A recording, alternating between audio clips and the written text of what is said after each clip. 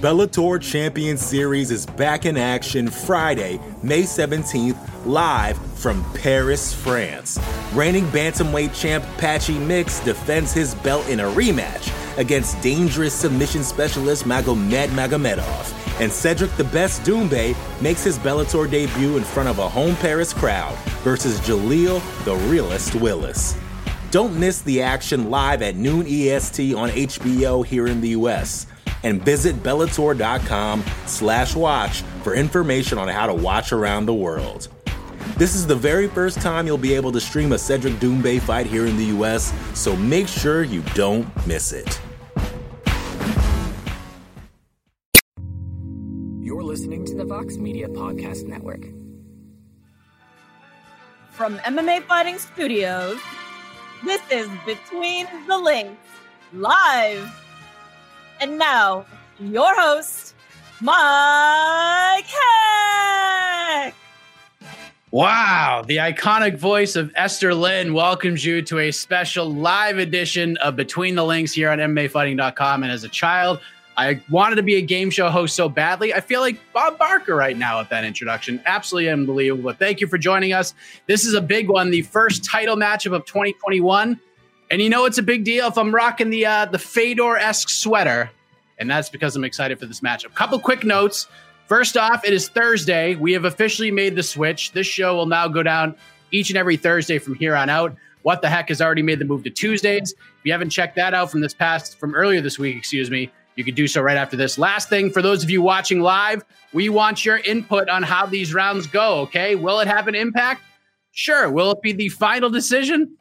Don't really know, but if you lean one way or the other after a round ends, let us know in the chat. And if you're new to the show, you'll pick it up pretty quickly. But now that stuff is out of the way, let us introduce the combatants. First, the challenger who earned his right to challenge for the title with his incredible impression of former UFC bantamweight champion TJ Dillashaw in the knockout round last week. One of the busiest people in MMA media. He is everywhere. The challenger, the great James Lynch. Welcome back, sir. Thanks for having me, guys. Looking forward to keeping the momentum going. And making his 2021 debut on the program, introducing the reigning, defending, undisputed BTL champion. He reclaimed his title with a victory over his bitter rival, Sean Al-Shatti, to cap off 2020 from MMAfighting.com, Mr. Jed Meshew. Welcome back, my friend. Happy New Year. Happy New Year, Mike. Mike, I got to say, I feel like the sweater of absolute victory, that needs to be what's on the line for all of these title defenses here, because that, I can think of no better trinket isn't the word I'm looking for, but you know what I'm getting at. That seems like the best prize one could compete for. I mean, we might have to do something here. Maybe we get a new sponsor out of the deal. Sweaters for everybody. You know, that's just what it's all about. But let's get fired up for Fight Island. What's that? It's winter. I need it. Yes, it is freezing here, but let's go and get tropical, everybody, on Fight Island. We got 3 events in an 8-day span starting this Saturday with UFC Fight Island 7, the first MMA event to air on ABC. This is massive for the sport. It's massive for the UFC, and it will be headlined by Max Holloway versus Calvin Kattar. Very important fight at 145 pounds. And then on Wednesday, we got UFC Fight Island 8, a nice early morning start time. Prelims kick off at 9 a.m. Eastern time. That one is headlined by Michael Chiesa versus Neil Magny. Big fight at 170. Then, of course, the big one, UFC 257 next Saturday, headlined by the rematch between Dustin Poirier and Conor McGregor. So, Jed, we're going to begin with you here. I know this is hard to do sometimes, but I want you to take all of the glitz and glamour, the fanfare, if you will, the luster out of this equation and focus on the matchups themselves. Between these 3 main events on paper, Holloway Kattar, Chiesa Magny, Poirier McGregor, what is the most competitive matchup of the 3 in your opinion, and why? So mathematically, the most competitive matchup is the Chiesa Magny fight, because that's the one the odds makers have listed as the closest.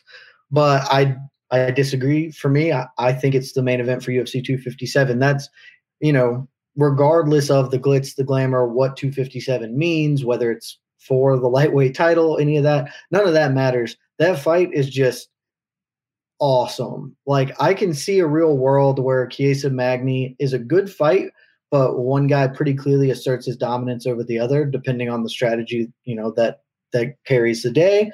But at 257, I don't think that's going to happen. Also, for this weekend, and we'll talk about it a little later, I actually don't think Holloway, Calvin Kattar is going to be that competitive. I think it's going to be really fun, but I think Max Holloway is going to work him. Whereas I think Dustin Poirier, Conor McGregor, that's the one people are probably thinking is the least competitive because it is a rematch. Conor just mowed through him so quickly the first time. But since that time, Poirier has gotten just magnitudes better defensively. Conor's not going to be able to just hit that slip fade and then just crack him one. There are layers to Poirier's defense at this point. I do think moving up to lightweight was a better move for him just physically. I think that he can absorb shots better. This is a dude who went to war with Justin Gaethje, and for my money, I think Justin Gaethje hits harder than Conor McGregor. He is maybe not as precise, but as a just pure power puncher, I think he packs more. So Poirier is going to be able to stand up under the firepower of Conor. And so I think if Conor comes in looking good, I think this is going to be a real fight of the year contender. And if Conor comes in looking bad, then Poirier might run over him. But I think he's going to come in looking good. I think this is going to be an awesome fight. And for me, it's the most competitive of the three. James, what do you think? We got the hot take horn right off the bat. And by the way, if you hear any some grumbling and some yelling upstairs, my kid's got a guitar lesson and apparently they're doing some theatrics up there because he's screaming and yelling. But James, what do you think of these three fights? Jed's going with the main event of 257, Conor versus Dustin. Obviously, that's the bigger fight of the three. What do you think is the most competitive? It's the Wednesday fight, Chiesa and Magny, for a variety of reasons. I don't think there is a clear-cut winner there. Neil Magny has looked pretty good in the welterweight division. I say pretty good, like Larry David does, kind of, lackluster, nothing like outstanding. Neil Magny's done well. He's got a nice winning streak heading into this fight, but he's not finishing his opponents. He's not leaving every fight saying, this is a guy that's going to make a run for the title. He's getting the wins like he's supposed to, but he's not blowing our, heads off, so to speak. And Michael Chiesa, same thing. I mean, great winning streak since coming up to welterweight. He's looked a lot better. I think that weight cut did take its toll on him at 155, but himself, he's not a guy that's really blowing us out of the water there. He's not getting finishes. He's getting decisions just like Magny is. And the thing that you got to look at in this fight is that Magny's obviously been more active over the last year, fought 3 times last year. Chiesa only fighting once. I think this is a toss-up, and both guys are very big for the division as well. I think Chiesa's about 6'3", Magny's about 6'2", something around there. So they're pretty close in stature. And realistically, if Michael Chiesa can't get this to the ground, then obviously it's a chance for Magny to perhaps outstrike him. But I honestly don't know who wins this fight. I think it's a coin flip. And I think with the fact that Chiesa's had a longer layoff, with Magny coming from, in my opinion, a better camp at Elevation Fight Team, I think there's too many intangibles here, and I see that as much of a closer fight. Jed talked about 257, and I'll disagree with him here in saying that Dustin Poirier has better defense at this point. I don't think so. I think he's definitely improved since the first fight. He's definitely not the same fighter that he was at 145, but Dustin still gets hit a lot, and we saw that in the Dan Hooker fight. That was not an easy fight for Dustin. He got the win, but he still took a lot of shots, and it's one thing to get a shot from a Dan Hooker, but to get a shot from a Conor McGregor is much different here. This is just a bad style matchup for Dustin. I don't see him coming out with the win, and I don't think he's going to use his wrestling or try and submit Conor. I think he's going to try and stand and trade, and that's Conor's wheelhouse. To me, it's more of a decisive, I think, pick in terms of taking Conor at UFC 257. And we'll just mention the third fight, Calvin Kattar and Max Holloway. To me, it comes down to competition. Holloway's fought the best of the best in the featherweight division. Kattar's had some good opponents, but Max is fighting the best in that division. First non-title fight for him since 2016. This is a guy who's fought nothing but killers. And Calvin's made some good strides. Don't get me wrong. He's only had 2 losses in the division to Moicano and Zabit, but I don't think it's enough to go out there and take out a guy in Max Holloway because Holloway's never been finished. I don't see Kattar finishing him, and I think it'll hit the judges' scorecards, but I think Max is going to edge this one out more decisively and actually get the nod this time. So my pick is definitely Chiesa and Magny. Way too close to call, in my opinion. Jed, I'm curious because you kind of had that look in your eye where like one eye was open a little more than the other, like you had something to say. Do you have a response? Yeah. James is just demonstrably wrong about Poirier. Like, he still gets hit because he throws 6 strikes a minute. Like, that's a high work rate, so you're going to get hit. But when the first time they fought, Poirier's defense was literally this. He covered up here, did this, and pulled away. It took Conor about 60 seconds to figure that out, time a left hand right into the back of the temple, and that was the game. At this point, like Poirier, I'm not saying Poirier is a defensive genius who never gets hit. He does, but he's better at rolling with punches. He's better at putting up different blocks. He's got his arms out, not tight.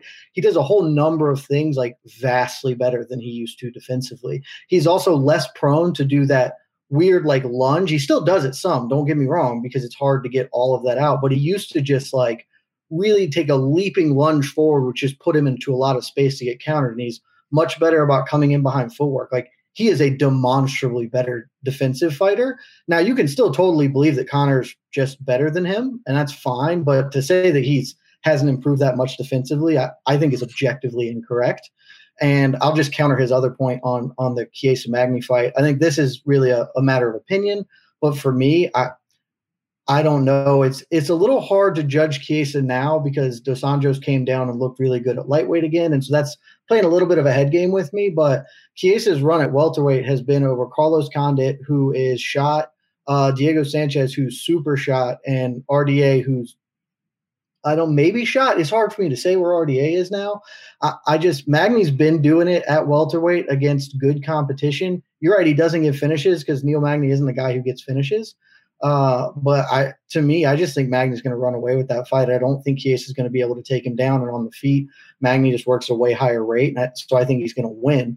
But again, for that one, I feel that's a matter of opinion. I think the Poirier thing, you can still think Conor's going to beat him, and that's fine. But Poirier is very clearly a better defensive fighter than he was the first time they fought. Still gets hit, though. Just got to point that out, right? It's one thing to take a shot from a couple of these guys, but to take one from McGregor, it's a little bit different. And quickly on the Chiesa and Magny, I mean, Magny's winning fights, but they're close. The Rocco Martin fight could have gone either way. The Jingling Lee fight was a fight that, I think Magny won, but it was still close. He's not blowing these guys out of the water. That's what I'm getting at. It's not even that he's going the distance. It's the fact that he's not dominating these fights. And I think that's where this gets a little bit closer because I feel like Chiesa's doing the same thing. All right. Well, we're going to dive a little deeper into Poirier McGregor on next week's show because we'll be knocking on the door of that event. But I want to talk about the fight that neither of you picked. Be happy to talk to you about it next week. But we're going to talk about the fight that neither of you picked as the most competitive. We're going to talk about Max Holloway versus Calvin Kattar. And James, I want to talk about this with you because this fight is massively important because 145 as a whole in 2020, we didn't see very much there. Like Volkanovski had the fight with Holloway in July. We saw Brian Ortega beat the Korean Zombie. And Kattar had a pretty big year, all things considered, with the pandemic and all. That's why he gets this fight because he was active. But Max Holloway, like you said, not in a title fight for the first time since he fought Ricardo Lamas at UFC 199. That was well over 4 years ago. And the big storyline heading in, James, is Max Holloway over that controversial loss to Alexander Volkanovski? Like, he's certainly saying the right things. He's saying, I'm the champion. I feel like the champion. But how much of a factor, if any, does that storyline play in the way you view this fight? It's immense. I think one of the biggest things about this card is the fact that if Holloway loses this fight, that'll be 3 in a row. That's never happened in his career, at least not recently. So, I mean, if he loses this, where does he go from here? 145, you mentioned it, it's a Shark Tank. So if he loses a third fight here, where does he go? Does he go up to 55? Does he try and get a few wins and get back in there? He's still going to be very far behind because I don't know anyone who's losing 3 fights and getting a title shot, a year later. It just doesn't happen. I think that's sort of one of the things that we need to keep an eye on in this fight is I think Holloway's going to win. But if he doesn't, Calvin can lose this fight and still win a couple and get back here. That's exactly what happened when he fought Zabit. He lost that fight. He won 2 fights. He got this big opportunity. With Max, I don't know. I think it's going to be tougher for him to get back to the title. So for me, that's something that's really important on Saturday is that can Holloway win and can he handle that pressure of just, dealing with everything that's gone into it? Like I said, he thought he won that last fight, but I mean, how much is that going to weigh on him? We'll see. Look at Dominic Reyes. I feel like that almost played in his head when he fought Jan Blachowicz, and he didn't perform very well.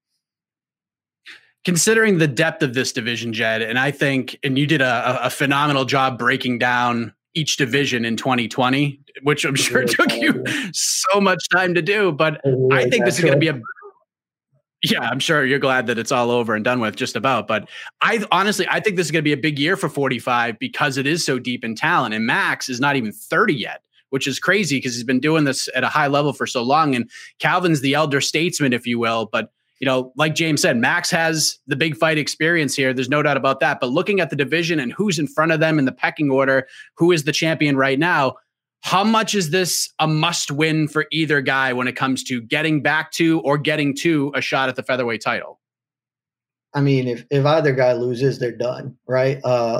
If Max is going to play hell to get to a featherweight title, just because of he's 0-2 against Volkanovski. And, he can say that he thinks he's the champion. I would actually quibble with your assessment that that's saying the right things, because I think that's the wrong thing. Because, one, I am sorry, Max, but 80 to 90% of the world does not believe you won that fight. More people than don't maybe do, but 80 to 90 is an egregious overstatement. Like, it was a really close, really good fight, and I think Volkanovski won. At the time, I thought Max won. A century watching, I do think Volkanovski won that fight. But regardless of what anyone thinks, the reality is he's 0-2 against the man, and he's going to have to put together a run, because Volko has been pretty vocal about not really being interested in doing it a third time. He feels he won both fights as well, and he did officially win both fights. So it makes sense to me that he would be like, yeah, I'd rather take on new challengers. And like you said, this division is ripe with challengers. I mean, he's got Brian Ortega on deck, but the rest of this division, there is a bunch of kind of young or at least new names making their way up that are objectively more interesting for Volko than Holloway is. So to me, honestly, it doesn't make entirely sense why Holloway's even sticking around featherweight, unless he really just thinks if he gets 1 or 2 wins because their second fight was close, maybe he can get a third anyway. But to me, it would make more sense for him to go up to lightweight, because he does have the greatest featherweight of all time bullshit title to his name. If he bumps up, he can immediately kind of get in that title picture, even in a stacked weight class like that. So, but if he loses here, he's just done, and then he probably would go to lightweight. For Calvin Kattar, I mean, a loss doesn't kill him because of who Max is and what that means, but a loss sets him so far back while there are all these other guys surging up the ranks that it would set him back 3 fights from a title probably. Like and conversely, if he wins this, he's the next guy on deck. Ortega's got up, but he would not have to fight again. If he beats Max Holloway, lock him in. He gets the next title shot. So it's massively important for both men. I love this fight so much. I really do. I'm really looking forward to it. I've been touting it ever since it got announced, but I do want to touch briefly on the fight between Chiesa and Magny. And look, we all wanted Leon Edwards versus Khamzat Chimaev. We'll talk more about that matchup a little bit later on. But James, while the stakes are definitely different between this fight and the Holloway Kattar fight, it is still, like you said, a very interesting matchup between 2 guys who are looking to get over the hump, possibly into title contention at some point in 2021 in the welterweight division. So what do you think is at stake in this fight? And what will either of these gentlemen have to do on Wednesday to put themselves in that title contender conversation? Like, is just going out there and getting a win enough? No, finishes. They got to make some noise here. That's sort of what I was alluding to with both of their records at welterweight. Like, both of them need, this is a great opportunity for both of them, depending on who it is, to get a finish and really sort of make some noise in this division. Welterweight's pretty stacked at the top, like we've seen. And now you've got this wild card in there with Chimaev as well. That's probably going to mess up the plans for a lot of fighters in the 170-pound division. So absolutely, these guys need a finish. And I think even if they do get a finish, they're still behind the 8 ball, because there's just so much going on at the top right now. There's a lot of guys out. There's a lot of guys, injured. There's a lot of fights that are already sort of materializing as well. So I think it's, being in a main event, second UFC card of the year, I think there's a big opportunity for both Michael Chiesa and Neil Magny to really sort of break the mold. And I hate to use the word gatekeeper, but that's kind of what they remind me of right now. Like, to me, they're definitely getting the wins they're supposed to, but they're not blowing us out of the water with some of their performances. So I think it's a great opportunity for Magny or Chiesa to really go out there and make a statement and try and move up. But I think even if they do that, they're not in that contender spot, because there's still guys like Luque and Wonderboy and Masvidal and Colby, and there's just so much going on right now in that division that we're kind of waiting to see how these dominoes fall a little bit. But still, it's an important fight for the division. What do you think, Jed? Is there any movement coming out of this fight? Like, we saw Wonderboy pieced up Jeff Neal for 25 minutes, and he didn't really gain much from that. Like, he got a nice win, good to come back, get a victory. Nice. But if Jeff Neal won, been a totally different story. What do you think of the stakes here for this fight on Wednesday?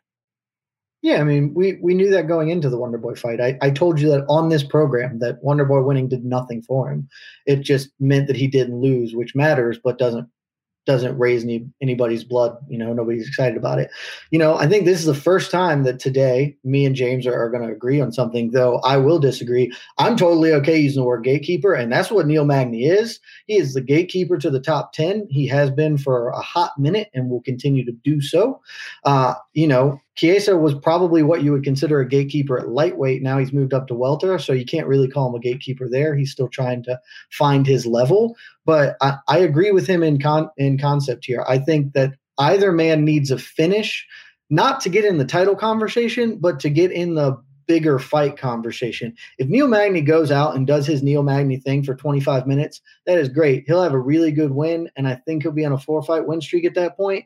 And Neil Magny's next fight will come against somebody ranked between 9 and 12 in the division. Like that, it'll just be something like that. That's the world he's going to live in. Because if he goes out and puts together a real Neil Magny performance, they're not going to be like, all right, let's give him Jorge Masvidal and try and get Neil Magny a title shot. Like he's a really good fighter. He is not the most exciting fighter in the world. And that is going to play in this regard. Chiesa, I think it's pretty similar. Like if he goes out, and I think he has a better chance to finish, frankly. And if he does so, then Chiesa, because he's a little bit new, got a little bit of that new on him, he can come in and maybe call for a fight with a Stephen Thompson or somebody a little higher up. But I mean, a win from either of these guys, regardless of how impressive it is, they still need at least one more to get in the title conversation, and probably two, if we're being frank, because, I mean, Usman is at some point just going to have to fight Leon Edwards. And then after that, I mean, you've got Masvidal still waiting around, Wonder Boy still waiting around. So, I mean, they're well out of it. They need an impressive win to make any kind of noise to get themselves in the conversation. So we're going to talk a little bit more about these cards in a matter of moments, but the first round is in the books. I'm not sure how the viewers feel about it, but I have to make a decision. And in my eyes, the point for round number 1 goes to... There's the drum roll. Jed Meshew. He is on the board. What a great start. Championship start to 2021 right there. Even though he said Usman never fought Leon Edwards, they already fought before, Jed. He should get a point taken off for that. Yeah, and I didn't say he never fought. I said at some point he's going to have to. You said at some point he's going to have to fight Usman. He already did. No, he's going to have to fight him going forward. That doesn't preclude that. You didn't say going forward. You said he's got to fight him. I don't have to say the syntax. Listen, of the aren't you big on semantics? You missed that part. He fought him a couple years ago. I'm just pointing that out to the viewers, just so they're clear. Oh, I'm so excited for the rest of this. Technicalities. Who wants a technicality winning champion? Nobody. I think people just want facts because you didn't say going forward. If people wanted facts, I would not here. People, let me know in the chat. Let me know in the chat if you guys agree with me here. If people want facts, man, I'm not going to be on this show for very long. All right. As you can see, the Bellator Champion Series is back in action Friday, May 17th, live from Paris, France. Reigning bantamweight champ Patchy Mix defends his belt in a rematch against dangerous submission specialist Magomed Magomedov. And Cedric the Best Doumbé makes his Bellator debut in front of a home Paris crowd versus Jaleel the Realist Willis. Don't miss the action live at noon EST on HBO here in the US. And visit Bellator.com/watch for information on how to watch around the world. This is the very first time you'll be able to stream a Cedric Doumbé fight here in the US, so make sure you don't miss it. Hey, it's Kaylee Cuoco for Priceline. Ready to go to your happy place for a happy price? Well, why didn't you say so? Just download the Priceline app right now and save up to 60% on hotels. So whether it's Cousin Kevin's Kazoo Concert in Kansas City, go Kevin, or Becky's Bachelorette Bash in Bermuda, you never have to miss a trip ever again. So download the Priceline app today. Your savings are waiting. Go to your happy place for a happy price. Go to your happy price, Priceline. As you could briefly see, we have changed the graphic, which means we are on to our second question. And for those of you who have been watching this program since its inception, and others that I have been a part of, yes, the main events are big. It sells the tickets. It sells the pay-per-views. But there are more to these cards outside of the main event. So let's dive a little deeper into this Saturday's card, James. UFC Fight Island 7, main card on ABC. Very big deal like we discussed earlier. But outside of Max Holloway versus Calvin Kattar. And I feel like with this card, it's going to be a little more easy to find than Wednesday's card based on the depth. But outside of the main event, what's the big storyline heading into Saturday's card? To me, it could be Matt Brown's last fight. 40 years old, had a good run, lost his last fight, got finished in that one. We'll see what happens on Saturday. That's another competitive fight, but you didn't have it on the list there. I think if Matt Brown doesn't get it done, this might be the end of the road for him. One of the most exciting fighters in UFC history, and also has never won a belt, but has got some of the toughest names on his resume. I think that's something that's going, sort of underreported here. There's a reason these guys are in the co-main event. It's not because of their records. It's because of the name value, what these guys bring to the table, and the style matchup. This fight was supposed to happen in 2013. Matt Brown had to pull out due to a back injury. We're seeing it now. I'm still amped for it. I can't wait for this one. But to me, this could be the end of the road for Matt Brown. And conversely, if Carlos Condit loses, it might be the end of the road for him as well. I don't know where either would go from here with the loss. So I think that's something to keep an eye on as the UFC is continuing their roster cuts. I know these guys are exciting, but they're also probably a little bit more expensive on the books. So I think that's something to keep an eye on as the loser of Saturday's or co-main event could potentially, that could be their last fight. Yeah, and it was interesting. Carlos Condit said that this is the last fight on his contract, so it could be his last fight in the UFC regardless. But Jed, what do you think? Plenty to choose from here, plenty to like in terms of storylines and even under the radar stuff. But what do you think as far as Saturday goes outside of the main event for top storyline for you? First, I just want to say my favorite thing about Matt Brown, who is obviously a delightful fighter, is when he was on Tough 7 or whatever Tough he was on. I don't remember, frankly. 2 decades ago, there was a quote that has always stuck with me, and I think it was Amir Sadali who said it when they were talking about it, because Matt Brown was like the guy in the house that all the fighters thought was like that dude, and Amir Sadali said, Matt Brown is 10 feet tall and made of railroad ties. I was like, oh, it's great, and that's always how I think of him. So if this is the last run for him, that sucks because he's been a hell of a fighter, but this is a good way to go out. But for me, I think the biggest storyline that's not the main event for this upcoming weekend here is the return of the Ponzi scheme. Santiago Ponzinibbio is back.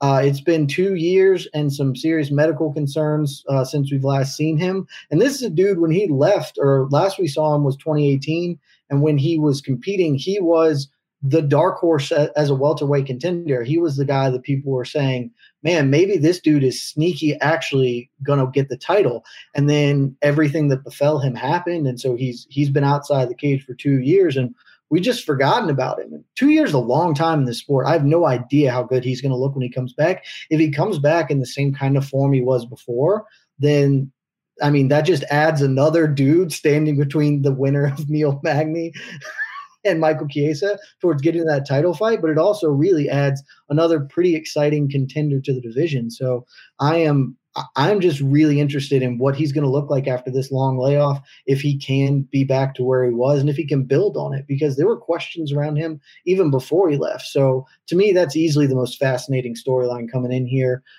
There's some other good things if you want me to dive into it, but that's definitely the big one. Yes, those are both great picks. Obviously, Joaquin Buckley's back, and there's a whole bunch of other things. Like we said, this card, easier to find these storylines. Wednesday, Jed, Wednesday's card certainly at a disadvantage with the names compared to Saturday's card, although I definitely think there's some bangers on Wednesday's card, and it's going to be an enjoyable fight card. Just not a lot of name value for people who don't watch the sport that often. But what sticks out to you outside of the main event on Wednesday's card? I mean, it is. I actually have a lot of these when we get to Wednesday's card, because there are a lot of like low key sleepers on the card that I'm really excited about. For this card, most of the fights are just really solidly well matched fights that I'm like interested to see what happens in them. There's nothing like, I mean, I guess there's Justin Tafa, which is a heavyweight fight, and so that's kind of always fun. But I guess for me, Punahil Soriano versus Dusko Todorovic. Anytime you're getting 2 undefeated prospects coming up, and especially in a division like middleweight, where frankly they need all the help they can get building new prospects in that division. So I think that's probably the kind of low-key fight I'm looking forward to the most. But the real true answer, if we're being honest to what the best, most exciting fight on the card is, it's Carlos Condit, Matt Brown. I mean, I don't need to go into it. James Lynch already talked about how this fight was supposed to happen, but Carlos Condit's one of my 5 all-time favorite fighters, and Matt Brown is one of the 20 best action fighters of all time. Even well past both of their sell-by dates, this is going to be a banger. So tune in. It's going to be fun. Well, I meant Wednesday's card, Jed. Oh, you were asking for Wednesday's card. Sorry. Oh man, I got so many for Wednesday's card. I feel bad. You started off with that, then you need 2 fights on Saturday's card. Damn it, Jed. Oh. Damn it. I didn't realize we were doing Wednesday's card because we were just talking about the return of Constantine. So We went very quickly, boy. so James can talk. Umar Nurmagomedov versus Sergey Morozov. Nobody knows who Morozov is. He's the M1 bantamweight champion. That dude's fun as hell. He throws spinning back fists and stuff. Umar Nurmagomedov has the last name Nurmagomedov, so there you go. I don't really need to go into anything beyond that. Fight's going to be awesome. And Warlley Alves, I think he's the co-main event, so that might not be under the radar, but Warlley Alves is dope. And Munir Lazzez might actually just be really good, so that fight's going to be a banger too. All right, James. What about your pick for Wednesday before I award you a point? Roxanne Modafferi to me on this card is kind of interesting. Roxy's really struggled with consistency. She's coming off a win, but if you'll notice, she hasn't won 2 straight fights in the UFC. She's like the Randa Marcos of the flyweight division. It'll be the first time since May of 2017 that Roxanne, if she does go out there and win, will have 2 straight wins in her career. So it's interesting. See, can she pull it off? She's fighting a really tough fighter in Araujo, who right now is a pretty sizable favorite in this fight. I think the storyline for me in this is that, can Roxy break through and actually become a contender? She had that good win over Macy Barber last year. She ended up losing after that and then beating Andrea Lee. At 38, there's a very small window for her to get to that contender spot. Not that I'm saying she's going to go out there and beat Valentina, but, for the long career that she's had, from the improvement she's made from going on Ultimate Fighter the very first time to her going on the second time to going to Syndicate MMA to really make a lot of improvements in her career. I think it's kind of underreported, the whole, narrative of her career, in that she's really been able to turn things around. And I think this is a great opportunity for her to do it if she can pull off a big upset here. Remember, she was a big underdog against Macy Barber. She pulled that one off. Can she do the same thing here on Wednesday? It'll be interesting to see, because Roxy's just, everyone loves her. She's awesome. It would be cool to see her kind of move on from there. And I got some other ones too, but that's I'm going to start with that unless you need some more. But now who's the man with the bad facts? Because Roxy doesn't have to break through to be a contender. She fought for the belt, James. You've been caught in your own web. In terms of fighting Valentina right now. So you're equivocating now. I couldn't equivocate, but you can. I see how this works. That's right. That's the game I play here. To me, I think I'll be honest. You are factually correct on that. However, I think Valentina Shevchenko has always been sort of considered the flyweight champion. Am I right? Like that's where she sort of created the division. Nico Montano, nothing against her, but how many title defenses did she have? To me, it's one of those things where Valentina will always be the flyweight champion to me, the inaugural one. All I'm saying, Mike, is we were pretty clear that we care about facts here in this show. Oh, well, we were. You didn't get a point taken off, Jed. And you didn't say going forward either. So I just want people to be clear on this. Yes, believe it or not, Michael Jordan missed a few shots in his day, right? I made a mistake there. Doesn't matter. But I'm just pointing out that, Roxy, I think at present day, as far as what the flyweight division has become with what Valentina's done, I think it's an interesting storyline that Roxy could perhaps break through and get to that spot, having to not go through an Ultimate Fighter show to do it. Jed, there you go. Even though this round may not end swimmingly for you, I do have to ask, because this is one of my favorite parts of the shows when we talk about these cards. Between these 2 cards on Saturday and Wednesday, respectively, so either Saturday or Wednesday, what's that like wild and crazy fight that you just can't keep your eye off of? Like, what's your Gerald Meerschaert versus Ed Herman matchup of Fight Island this trip?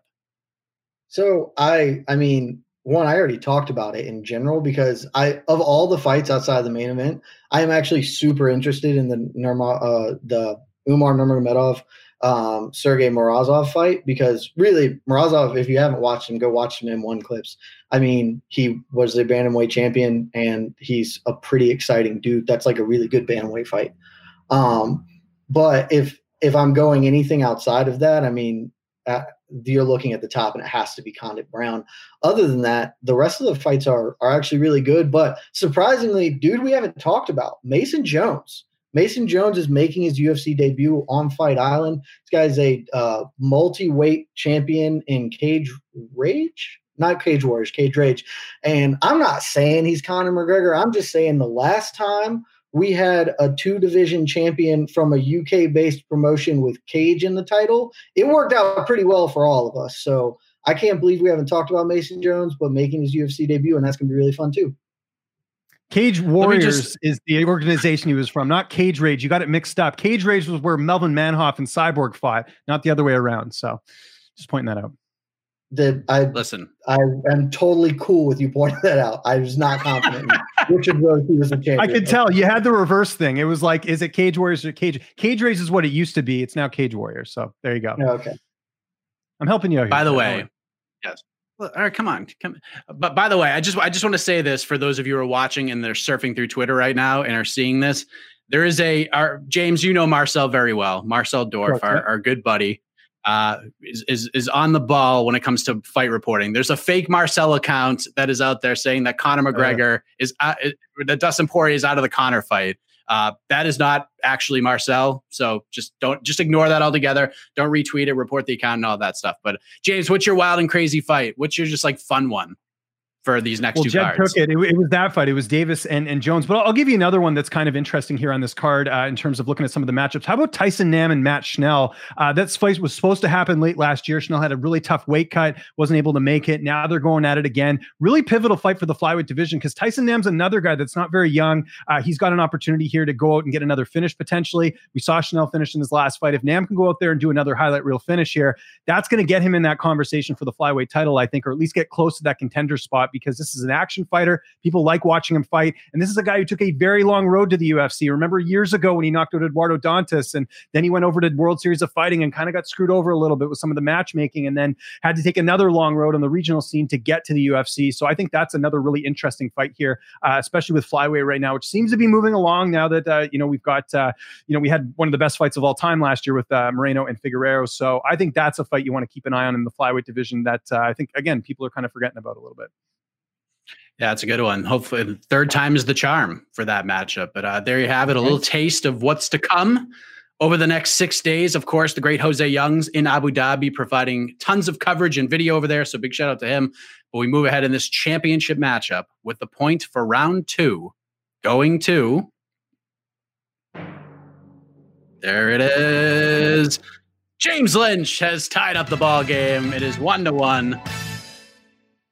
As we head to our next topic, speaking of third time's the charm, Dana White revealed in an interview earlier this week that the welterweight matchup between Leon Edwards and Khamzat Chimaev has been rebooked once again. This time, it will headline the UFC's event on March 13th. So, Jed, let's get your reaction to this because this fight was supposed to happen December 19th. Leon Edwards had to withdraw after a bad case of COVID. A lot of people thought they should have just kept Chimaev on the card because of all the buzz that he garnered in 2020. Then it was supposed to happen on Wednesday. This time, Chimaev forced out for COVID reasons, and a lot of people thought that the UFC should have kept Leon Edwards on the card since he hasn't fought since he beat RDA in July of 2019. So I ask you, Jed Meshew, did the UFC get this right, sticking with this matchup throughout all of these hurdles? So no, but yes, which is real mealy-mouthed answer, but we've talked about this a lot on this show at this point. I don't think this fight makes really much sense for Leon Edwards. He sort of just got forced into taking it, and that's fine. I think he'll win, and that maybe will help him get towards the title shot he deserves. But he is not fighting even a ranked dude, or maybe Chimaev, maybe now they snuck him in at 15 just so he has a number next to his name. But like from a actual meritorious standpoint, this is a bad fight. But honestly, now I'm more into it because this is a little bit like a homeless man's Khabib and Tony. Like we just keep almost getting it and not, and it's actually making me more interested to have it, even though I still, in the part of me that thinks this should be a sport, not a spectacle. I don't think this fight makes sense, but just the fact that it keeps happening, we keep getting the football pulled away from us. It's definitely made me care a little more. Like I'm more excited to see it in March now, should it happen, than I was beforehand. So, maybe if they just keep doing it, if this time Chimaev pulls out for another reason and we just keep kicking that can down the road, by August, I'm going to be all in on this fight. James, what do you think? And by the way, Casey, our executive producer, is pulling the comments along, and there's a YouTube commenter named, I believe it was presidential candidate or presidential-elect Tito Ortiz, and I lost my mind. There it is, President-elect Tito Ortiz. That is a great handle right there. But James, what are your thoughts of the UFC? That's a perfect one. But what are your thoughts on the UFC sticking with this? Was this the right call, or should they have let Chimaev fight maybe Magny on December 19th, had Edwards maybe fight Chiesa on this card and go from there? No, this was the right call. With the amount of options available to Leon Edwards, there wasn't a lot of fights for him available. Jed talked about how this doesn't make a lot of sense for Leon Edwards. I think it does. Khamzat Chimaev was the hottest fighter last year. He was the biggest name. Everybody was talking about this guy. And what's the best way to get your name in the minds of fans? It's fighting the hottest fighter. And the same thing happened with Nate Diaz. Same thing when he fought Masvidal last year. Like, that's what you do, is to get people remembering your name by fighting, the big hype train. That's what Chimaev is. He's got 3 wins over opponents that aren't ranked. You fight a guy like that where you have a lot more experience, you're on an 8-fight win streak. There's a good chance Leon Edwards can win this fight, in my opinion. So I think it makes sense for him from that standpoint, getting people, because he hasn't fought since July of 2019. So it's been a while since he's been in the cage. You remind people pretty quickly if you beat this hype train, so to speak. So I think it does make sense from that standpoint. And also look at your options. Wonderboy Thompson, injured, can't take the fight. Chiesa and Magny are booked up. Why get rid of that main event? Doesn't make a lot of sense. I think rankings-wise, Chiesa and Magny make a lot more sense than, say, Edwards in that situation. Masvidal, people, what are you dreaming here? Masvidal's never going to fight Leon Edwards. I know they had the scuffle behind the scenes, but tell me what Jorge Masvidal gains from that fight. It's not a money fight. It's not a good style matchup for him. I don't understand why fans think that for some reason Masvidal's going to want to take that fight. It makes no sense. He'd be better off fighting Colby, because at least that's a fight he can build up, and that's more of a money fight in that sense. And outside of that, there just aren't a lot of contenders there. He already beat Vicente Luque. You see where I'm going with this. There just wasn't a lot of options for Leon Edwards. And with Chimaev, look, Edwards has got a big layoff, but what's a couple more months going to be on a guy who didn't even fight at all last year? I think this is the fight to make. I think it's very interesting. And you know what? I don't think it's that risky for Chimaev either, because guess what? He goes out there and let's say he does lose, he can go back up to middleweight. They've always got that ace in their pocket with Chimaev being a 2-division guy. He can go back up there if he loses. And if he wins, he's getting the next title shot. He's going to fight the winner of Gilbert Burns and Kamaru Usman. You mark my words on this. It has nothing to do with Leon Edwards and has everything to do with that number 3 ranking. The UFC is going to sell that to fans.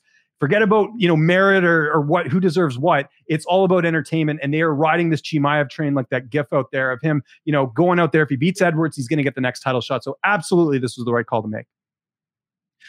James, Jed said he will wait until August for this to happen, and he'll be even more excited about this. But in your mind, have we hit a deadline on this fight? If for some reason, somebody can't make it to March 13th. Yeah, we have hit a deadline here. If this fight doesn't happen on the 13th, then you do Edwards and Wonderboy. I think at that point, then you got to do something else with Chimaev, because that's just far too long. August, that would be 2 years he wouldn't fight. Yeah, I don't think you can wait that long. I think this time they knew it was relatively close. January to March is not a huge time away, in my opinion. I think it gives Leon a better chance to train. I think the lockdown stuff's still happening in London, so for him to get an opportunity to go out there and be at 100%, I think it's fine. I don't mind the date being on the 13th, and I think it works. And sorry for interrupting you. I know it's an amateur move, but I just felt so passionate about this topic. It's all right. Well, Jed, I'm about to unleash you because you look like you're about to explode right now. Please proceed with what you'd like to say. Well, first, James, you were arguing as if anyone is debating that if Khamzat wins this fight, he's getting the title shot. Everyone believes that. No one thinks it's a risky fight for Khamzat.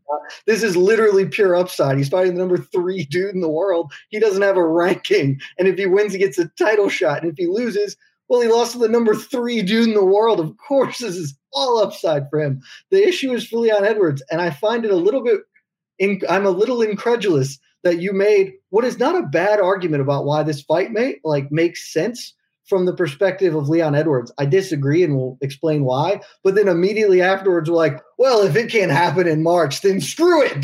Do Leon and Wonderboy. What? Well, how does that make any sense? If that fight makes sense for the reasons you said, it makes sense to do it in August if that's what has to happen. For me, this fight doesn't make sense for Leon Edwards. We've seen prospects come into this sport a ton. We've seen hotshot dude. You remember when Sokoju was the hottest thing in the world? And where is he now? Did anyone beating him? Did that really make their career? No, because I can't even think of who the dude was who upset him. Brandon Thatch, when Benson Henderson beat him, did he get rushed into a title shot? No, if he wins, Leon Edwards should win because of who he is, and frankly, he is a better fighter than what we know of Khamzat Chimaev. And if he wins, that's good. And he may get a title shot anyway because he already has 8 wins in the division. So if he beat anybody that they can market, he's just kind of the next dude up. But if he loses, it's catastrophic for him. Like, he's never getting near a title fight again. And the win doesn't guarantee him a title shot. That's why it's a bad fight for Leon. Like, it's why Leon didn't want to take the fight, frankly. He kind of got forced into it. But a fight over a Stephen Thompson makes way more sense. If he beats Stephen Thompson, he gets a title shot. No questions asked. If he beats Hamzat, he might. I think there is questions asked. There's no guarantee if he beats Wonder Boy that he's going to get a title shot. I don't think that's a guarantee at all. You've got Masvidal and Colby out there. You never know what could happen there if they end up doing that fight. I mean, I'll give you the small thing that there is always the chance that something happens, but he would have the title shot if he beats Stephen Thompson. Like, that would be we're going to give it to him. And then if somebody gets injured or pulls out or something, but that would be his title shot to lose, and maybe he negotiates himself out of it or whatever. But Usman has said that he wants to fight him again. If he gets any kind of good, arguable win, he probably can. And so that's why I think that a win over Hamzat probably is enough to push him. But I do not think it's a bulletproof case that he gets a title shot with a win here. And I think a win is truly catastrophic for him. So to me, this has always been a bad fight for him to take. But again, now I've just been stuck thinking about it for the last several months and keep saying, I'll get to see what happens, because I really do think Leon Edwards is going to kick the shit out of him. But he might not. And now I'm more interested in it. And so if it just keeps happening, if something keeps getting in the way, then I'm just saying I'd be a little more interested the further it gets delayed. I don't want it to. I'm just saying I would be. So what's your deadline then? Like what's the day? Like August 1st. Like if it doesn't happen by August 1st, are we moving on? Or are you giving it like the month of August as well?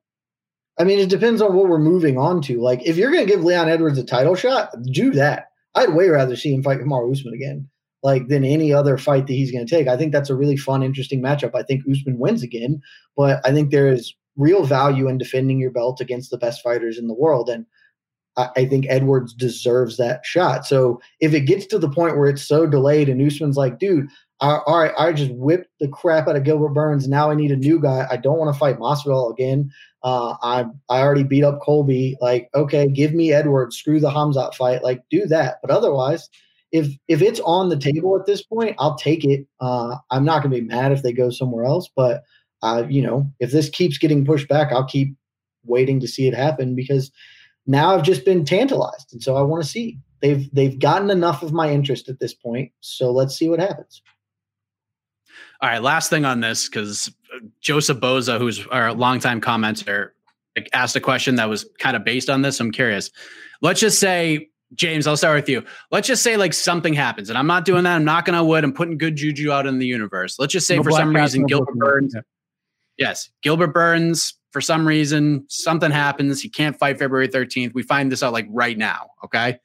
Let's just say Leon Edwards and Hamzat Chimaev are both healthy. They both threw their names in the hat. They're ready to go to jump in as the backup. Who do you think the UFC goes with? Would they go with Leon or would they go with Hamzat?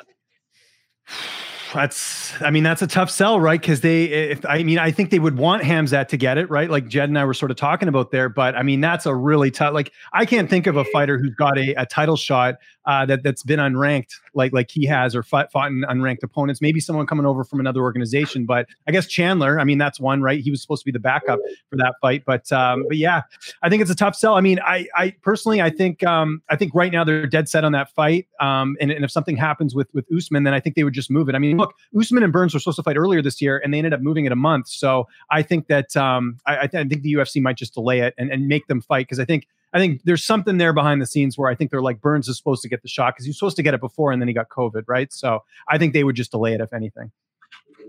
Right, and that's what they would probably do. But let's think outside of the box here a little bit. Jed Meshew, what do you think? Yeah, I think they might. No, but I think they would have given Leon the shot already if that was the case. No, I think they might throw Hamzat in there. Look, Cody Garbrandt was going to get a title shot at flyweight without having any wins in the weight class. So, I mean, I think anything's possible at this point.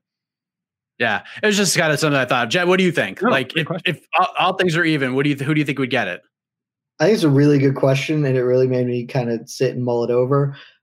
Ultimately, I think James is right. I think they just push the fight because they're locked in on that title fight. But if they're not going to, for whatever reason, they feel the need, I think they give it to Leon Edwards. But that would be one of those decisions that Dana would call together a war room. They'd sit in there, and him and Sean Shelby and whoever else, and they just sit there and try and be like, how can we do this and it be okay? Because they clearly would want to give it to Khamzat, and it would just be, they have to figure out how to sell it and how to say it and how to make it not be the most transparently ridiculous decision they've made in probably years to give Khamzat Chimaev a title shot, because they might even be like, can we spike Leon Edwards' drink so he fails a drug test? Can you just go trip him, Sean, just go trip him, knock him down. Like, they would do anything they could to give it to Khamzat. But I think ultimately they would feel some sense of shame doing that and give it to Leon Edwards. And it would be one of those forgotten UFC cards where they like just don't promote it and just try and move on as quickly as possible from it to get to the next thing.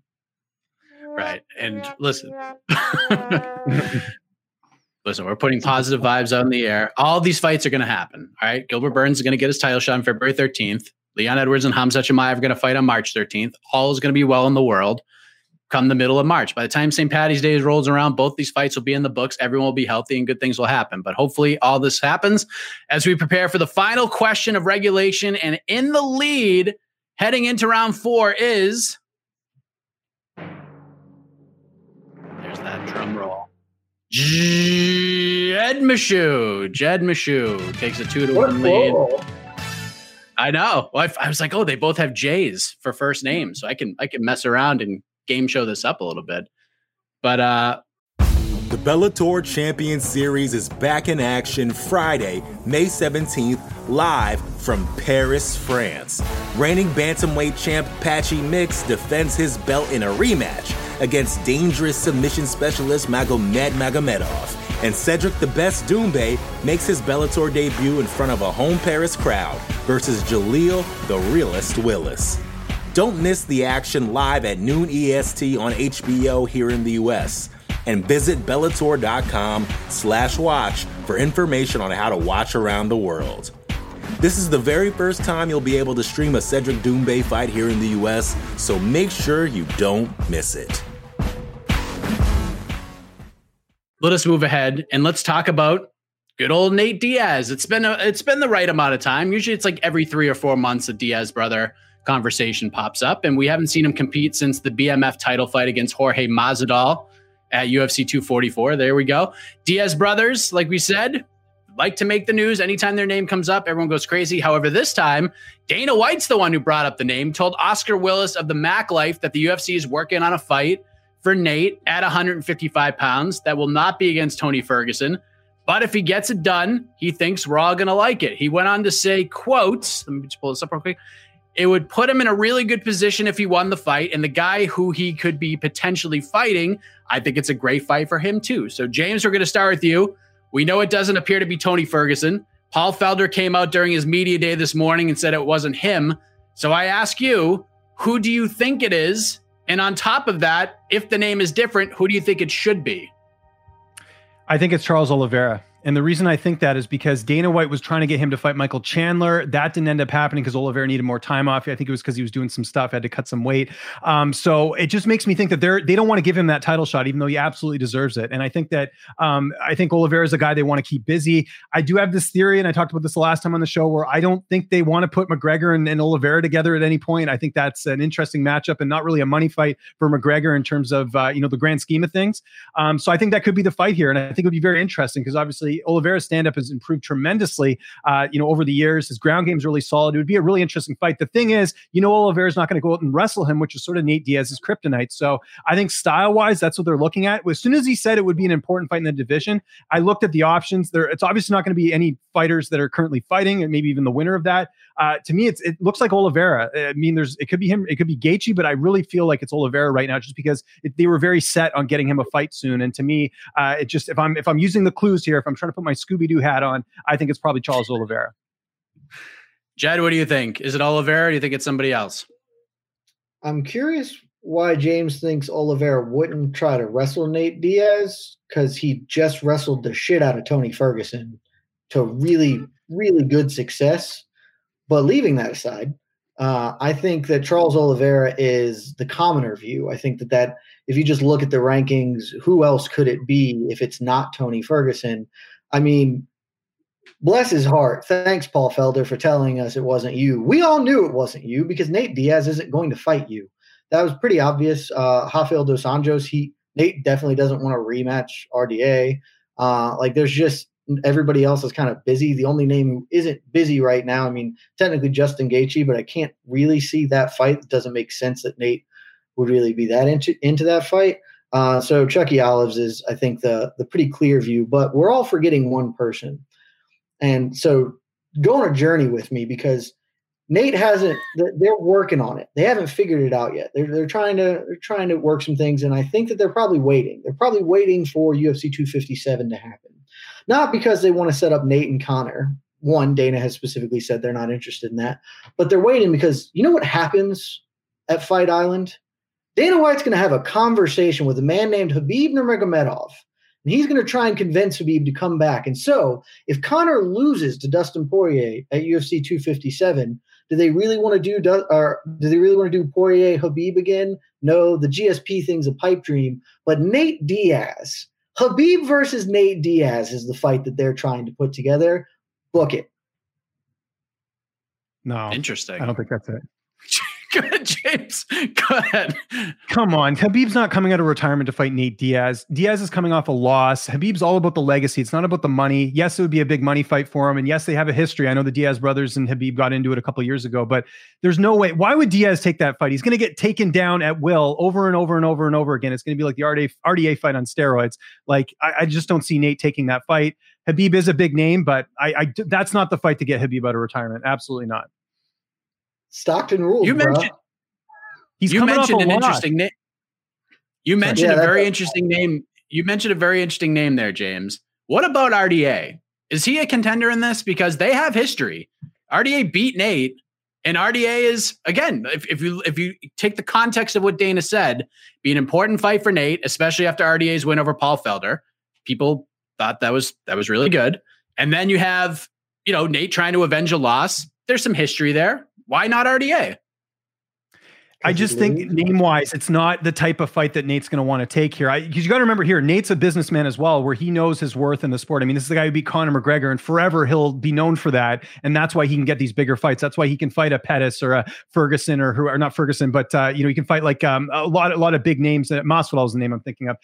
It's one of those things where I just don't think RDA brings that to the table. While he made a nice return to 155, I don't know if that's the fight that Nate's going to want to take, especially after the way the first fight went. It could happen, but I think that's very unlikely. But more likely that he fights RDA than Khabib. I mean, come on. I just feel like there's not much of a difference between RDA and Oliveira. I mean, Oliveira's got the Tony Ferguson rub right now, and that's great. Mm-hmm. But in terms of like recognizability, I don't know. It doesn't seem like there's much of a difference. Former champion, I don't know. I think there's a 0% chance he fights RDA again. He already fought that fight. He lost that fight very, very decisively, and nothing has changed that will change that outcome. Like, I don't frankly think that he's probably that interested. Like, I think it's one of those situations where he's not really that interested in fighting Charles Oliveira, but Dana is interested in it, and he's trying to sell Nate on the idea of that, because I also just don't think that fight is good for Nate. James, I'm going to let you in a little secret. Nothing I say matters. You're going to win this round. And so I was just swinging for the fence with Khabib. I don't actually think that it's going to be Nate versus Khabib, but I was just, trying to throw a Hail Mary and see what could happen, because no worries. You're right. Had to shut it down. Nate is the actual worst fight Nate could ever have in his life. But I think all of these fights are bad. Neither of us actually answered the second part of your question, Mike, which was, who should it be? And the answer is, it should be Tony Ferguson. Exactly. Yes, I was going to say that too. Ferguson is on a 2-fight losing streak. He's looking like he might be shot. Tony's an okay wrestler, but he's never been a great wrestler. So Nate can fight with him on the feet. That is the most that's the most layup obvious of a fight that could be put together. And I think in the interview with the Mac Life, that is what they proffered to start was, hey, when are you going to make Tony Ferguson versus Nate? And that's when Dana was like, oh, no, we're not doing Tony. So I actually think that my real answer is that this is one of those mini situations where Dana is lying, and they are, in fact, trying to book Nate and Tony. All right. And well, I agree. That also brings up a question, though, because you mentioned Dana White and he says things that sometimes aren't true, probably more than sometimes. But James, let me ask you, on a scale 1 to 10, how likely is it that we're going to see Nate Diaz fight inside a UFC octagon in 2021? I think it's pretty likely. I think I'll go 8 out of 10. I think he's ready to get back in there. I don't know if you guys know, but he's supposed to be training with Canelo Alvarez before his next fight. So Nate's in there. I know he's always training, but I think that, he's kind of getting the itch to get back in there. I think he's seeing what's happening in the division now that McGregor's back as well too. I think that kind of, gives more incentive. I have a feeling he's going to come back. What do you think, Jed? I'll go 9 out of 10. I'm close to saying 10. I think that there is a very high likelihood that he and Conor McGregor fight again this year. If nothing else, I think there's a pretty good likelihood Nate comes back before then. But I think end of the year, we're probably looking at McGregor Diaz 3. Yeah, Conor talked about that as well with the Mac life. And yeah, I could see that happening for sure. But and nice little coincidence, found out earlier today that the UFC and USADA will no longer punish athletes for a positive drug test for marijuana. But this is a step. This does not solve all the problems, by the way. Do your research. There's still a lot of red tape, so to speak, but good stuff all around. And it's always fun when the Diaz brothers are around and in conversations, that's for sure. And it's always fun when James and Jed are around, So much so that I want to keep you around for one more segment, guys. I want to keep you around for one more segment. James gets the point. Get the drum roll going. James gets the point. What a professional segue from Mike Heck right there. We're trying, man. I'm in full game show Fedor sweater mode right now. But we're going to head to the knockout round on the special live edition of Between the Links. One question is going to decide the game. And, of course, we want you guys and gals, the viewers, to chime in on who you think should walk out of this virtual arena as the champion. But before we get to that, I would be remiss if we didn't mention Jed and I's colleague, Stephen Morocco's amazing piece of journalism, his story on former UFC fighter Spencer Fisher, the story, the video. I mean, if you haven't seen any of this, it's really unbelievable stuff. I highly recommend you go and check this out. This is the story of the year in MMA already. And at the end of the year, it will still be without question the story of the year. It's phenomenal. It's heartbreaking at the same time. And it gives you more of a glimpse of what these amazing athletes go through for our entertainment in the long term. But we will be discussing that piece on this show at some point. But I wanted to make sure everybody got the chance to read it in its entirety, watch the video, etc. Take it all in, look at the different reactions because it's absolutely amazing. It's called The Cost of Being the King. I actually talked to Steven about it yesterday. The interview is on our podcast feed about the road to releasing it. And that was a crazy story in and of itself. So go check all of that out. That's why we're not talking about this week. I wanted to let it be digested a little bit more before we do get into it. And we will for sure. But with that said, we transition to the knockout round. We are tied up. So one question decides it all. Neither of these guys know what the question is. They'll each have 60 seconds to answer. Once they do that, with the help of your feedback, all the great viewers, the judge, the jury, the executive producer, Casey Leydon will join us on the ones and twos to render the final decision and crown a BTL champion. So Jed, actually, you have the champ. I'm sorry. I have to chime in real quick. This is the truck. We have a special guest judge. Oh, man. Who could it be? Could it be the iconic voice? Is it Fezzik? Esther Lynn! Actually, it's Fezzik. And the dog. And Fezzik. Wow. Look at that. Esther Lynn is back on MMA Fighting. Breaking news. This is huge. Welcome. Taking the heat off of Casey. This is amazing. So Esther Lynn coming through is going to make the final decision. This is wonderful stuff. But Jed, you have the championship advantage, my friend. Would you like to go first or Price is Right style, pass it on to James Lynch? I will exercise the champion's prerogative and pass that on over. Let's do it. All right. So listen, it's not going to be a big thinker. This is just going to be fun stuff. We're just about at the halfway point of January, James. So the due date on predictions for the year, we're like about there. We might have crossed that line, but we're sniffing it for sure. AK and I did this on our prediction show, so I wanted to do that here to cap off this live edition of the program. So the question is simple in asking, but much more difficult in answering. And while We have seen that anything can happen in this crazy sport of ours, James. You got your bold prediction for the second half of 2020 correct, sir, from a past appearance. So what we're asking of you is to give your bold, out-of-the-box prediction in our crazy sport for 2021 and then sell us on said prediction. All right? So we're going to put 60 seconds on the clock somewhere. Perhaps. I don't know. There it is. Wow, a new graphic. All right, your time starts right now, James Lynch. All right, Israel Adesanya and John Jones is not happening. I know a lot of people want to see it happening. It's not going to happen. There's going to be too much red tape. I think he's going to beat Jan Blachowicz, but even with that said, he's going to go back down to middleweight. He's got unfinished business. He's got Whitaker. He's got a couple other names there. He just wants to get the double title just to say he has it. For Jones, he's got his sights set higher. He's looking at Ngannou. He's looking at whoever's up there in the heavyweight division and go for money fights here. I don't think you'll see Adesanya go up to heavyweight. I don't think John's ever going back down to light heavyweight. You look at the photos on Instagram, this guy's a beast. He's 250 now or something crazy like that. John Jones is not going to fight Israel Adesanya. And add in the fact you're still in this pandemic a bit. The money's just not going to add up. John's going to want way more. I don't think you'll see these two ever fight as much as everyone wants to see it happen. But I guarantee you, Israel Adesanya and John Jones will not happen in 2021 because of the fact there's money, because of the fact that John's not going to want to come to 205. That's my prediction for 2021. I don't think it's going to take place. Sorry, fans. I want to see it too, but it's not happening this year. So bank on it. Israel Adesanya will not fight John Jones at the end of this year. James Lynch, the professional, sure.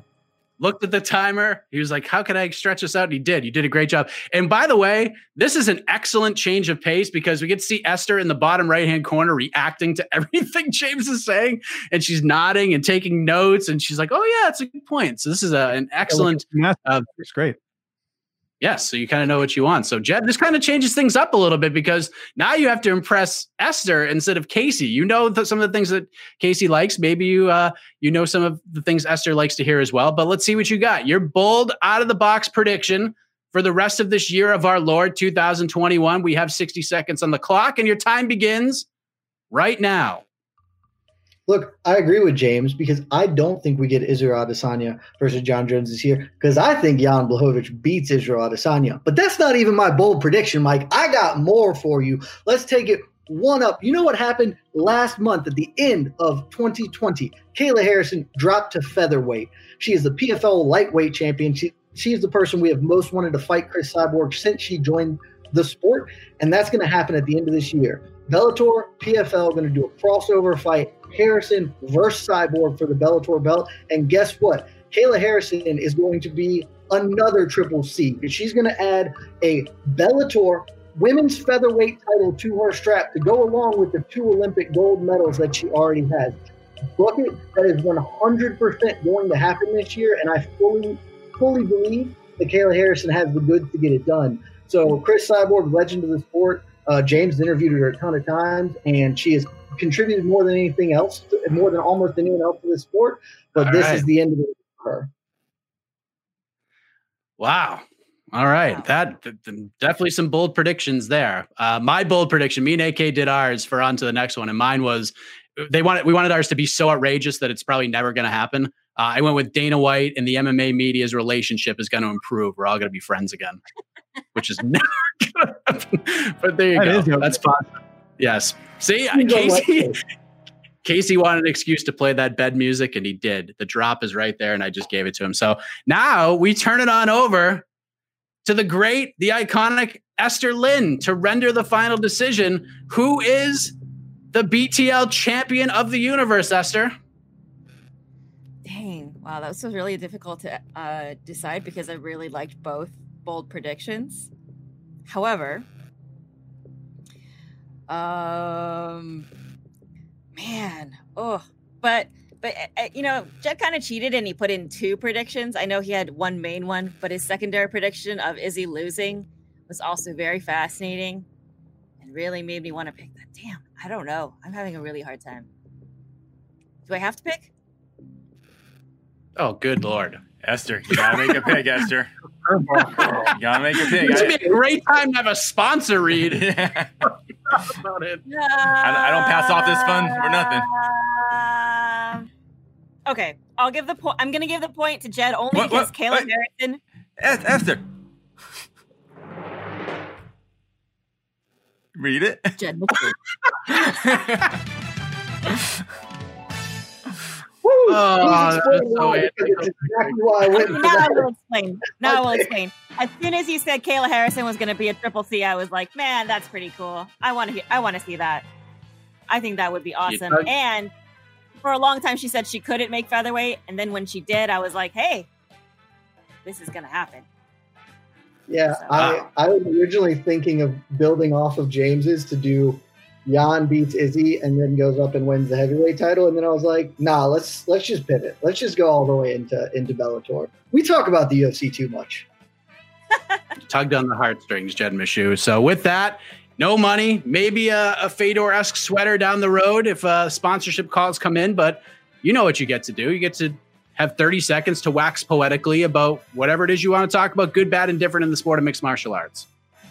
First, I want to say I had a really fun time with James today, so you're welcome to come back anytime, except for not next week because I'm going to do something I never do. I'm the champion. I never concern myself with the peons and the peasants below me, but I'm going to make a call out because you talked about it earlier. This week, our colleague, Stephen Morocco, he wrote what is the most profound, important, well-written, just story that you should go read if you haven't, and I hate him for it.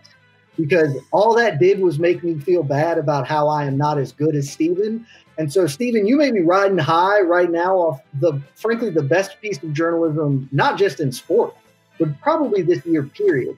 But let's see how you feel when I drag you down into the muck where I make my living. So come on, Morocco, bring it on. Wow. I dig it. I dig the call out.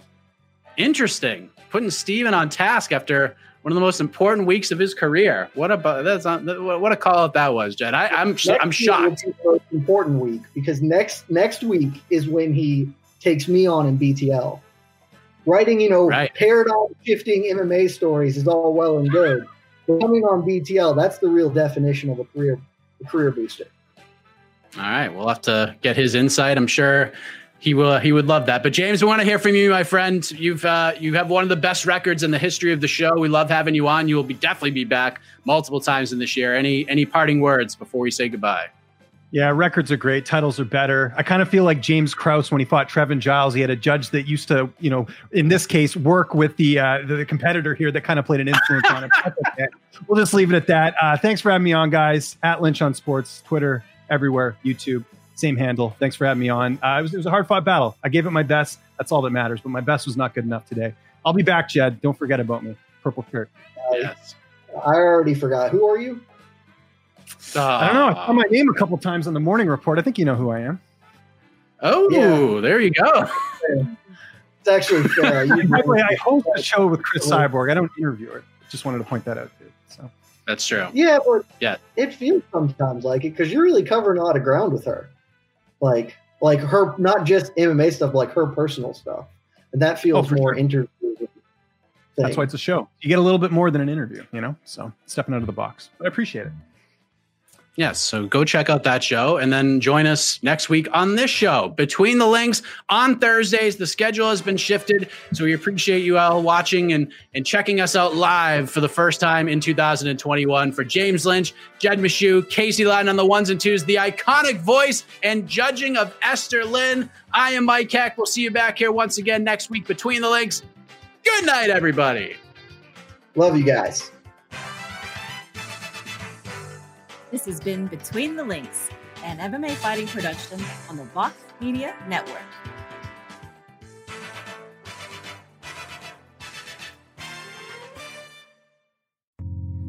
You're listening to the Vox Media Podcast Network. The Bellator Champion Series is back in action Friday, May 17th, live from Paris, France. Reigning bantamweight champ Patchy Mix defends his belt in a rematch against dangerous submission specialist Magomed Magomedov. And Cedric the Best Doumbé makes his Bellator debut in front of a home Paris crowd versus Jaleel the Realist Willis. Don't miss the action live at noon EST on HBO here in the US. And visit Bellator.com/watch for information on how to watch around the world. This is the very first time you'll be able to stream a Cedric Doumbé fight here in the US, so make sure you don't miss it.